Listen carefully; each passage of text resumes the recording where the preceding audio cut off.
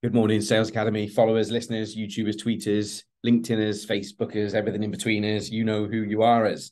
Today's topic of discussion. I hope this lands. It's one of those frustrating things of life and the realizations of life, I guess. Um, but I hope this is useful for you. And I can't even remember where I heard it recently, but it's come up in conversation a few times. And today's musing is the dichotomy of courage. Uh, because this is the funny thing, right? How many times have we been faced with a difficult decision? We've been faced with what feels like an impossible decision, or sometimes it's a tiny decision, but just right there and then, because of everything else that's going on, we just don't have enough in us, the capacity to kind of make another decision. And any parents listening to this, do you know what I mean? Having to organize, choose, and know what to cook for food for your kids for 18 plus years. No one told us that when we were freaking having kids. It's like that is probably the hardest thing in the world of being a parent, is knowing what to bloody make for food every day. So these decisions are not always big, but they can feel big, right? And sometimes they can be absolutely bloody massive. They can be life changing. They can be crossroads, forks in the roads. Like, I have to make a decision. So the dichotomy of courage, and the reason this musing is about this, is whenever I talk to people about this subject and about, how it will feel afterwards, and we're walking on burning hot coals and stuff like that, like, you always get the fear before, then afterwards you're like, oh, that wasn't as bad and stuff. And you may hear a little light aircraft flying above, probably taking off from Swansea Airport, which is lush. Did a parachute jump there?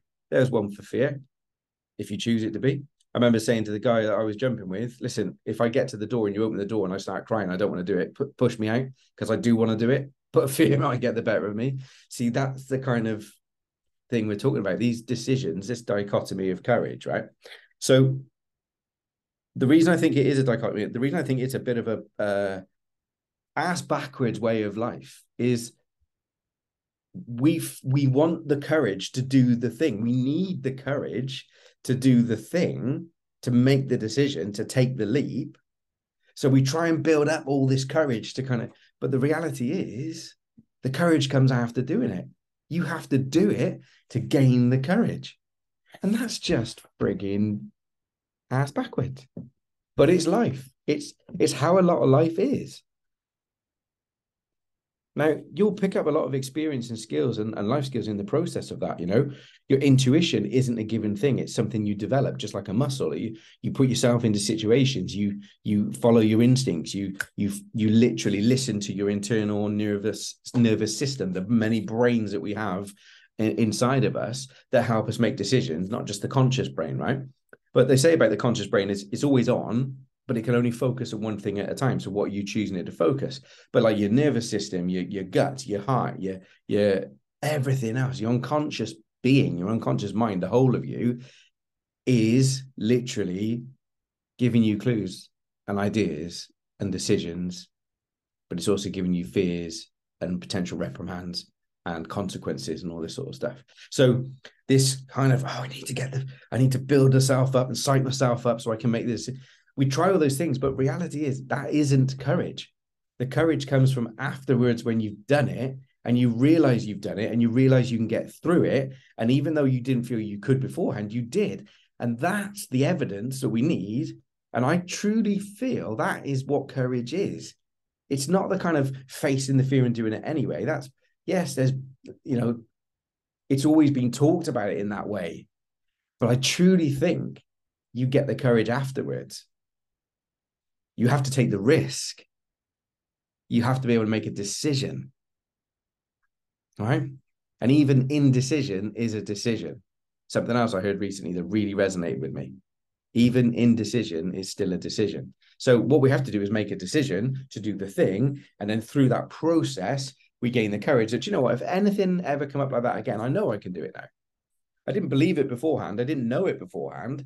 I felt I had to take a choice, a decision, and I went for it and I backed myself and I kind of threw myself off it's like falling in love, right? You've got to bare your soul. And it's like, to properly go there is a terrifying thing, and all this love is a really, really like polar opposites of the most amazing feelings in the world, and also sometimes the most horrendous feelings in the world. Because if you didn't feel those horrendous feelings, then is it really lovely? You know, the whole thing, if you tragically lose someone, that feeling of loss is tragic because it's deepened by the love that we hold, right?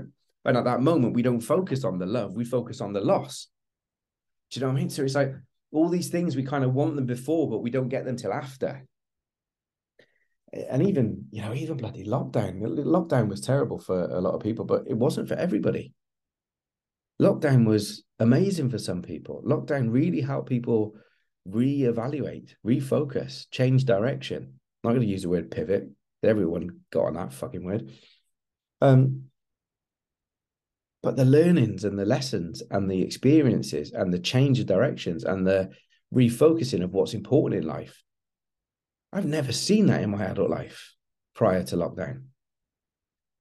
And it fills me with joy that so many, not just blokes, but so many people are talking openly, heart-led, purpose-led. And they mean it. And they're on purpose. Now, I've been on purpose since I've been a freaking boy. And along the way, I've made mistakes and I've lost my way, you know, just like anybody, any good human being does, you know. I can't remember the name of the Japanese principle where they take, it's got an actual term, but when they take the pottery that cracks and then they fill it full of gold to make it more expensive because life happens to it. Like, you know, this is a beautiful bowl, but when it's cracked, we don't just throw it away. We repair it, we look after it, it becomes more valuable. And that's what we are as human beings. So this courage comes from doing things. This courage comes from taking action. This courage comes from actually moving. So my challenge, my question for you on this musing is, what's the one thing that you could do today? Just think about this. Don't react. Think about it. What's the one thing that you could do today that you would thank yourself for, your future self would thank you for, in 90 days, in 12 months, in 3 years? What's the one thing you could do today? See, because human beings focus so much on the how. Whenever there's a challenge, they jump to the, oh my God, yeah, how am I going to do this? How am I going to fit that in? How am I going to, and they always go to this, I want the answer, I want the answer, I want the answer. Just like courage, the answer comes as you're doing it and after you've done it. The knowledge, the experience, the know-how, the answer comes when you've done it.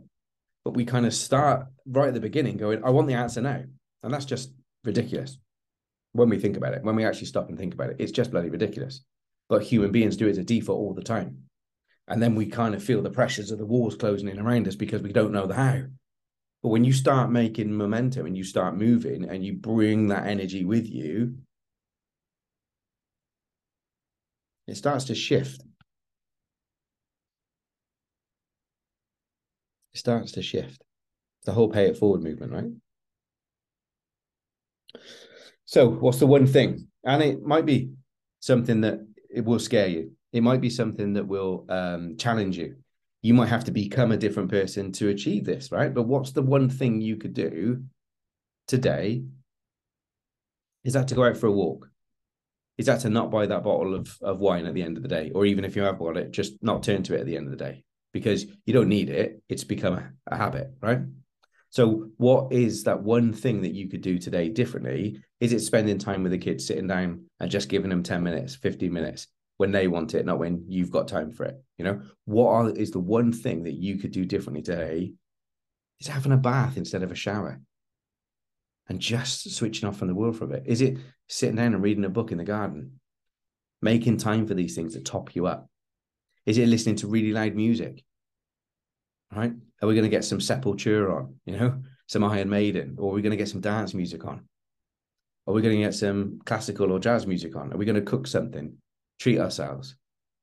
These things don't have to be expensive, but they can make a huge difference. So what's the one thing you could do differently today that your future self will thank you for? And fuck waiting for courage. Just crack on, as my good friend John Saunders says. Crack on, because the courage comes with that. Have a great day, guys. I'll see you soon.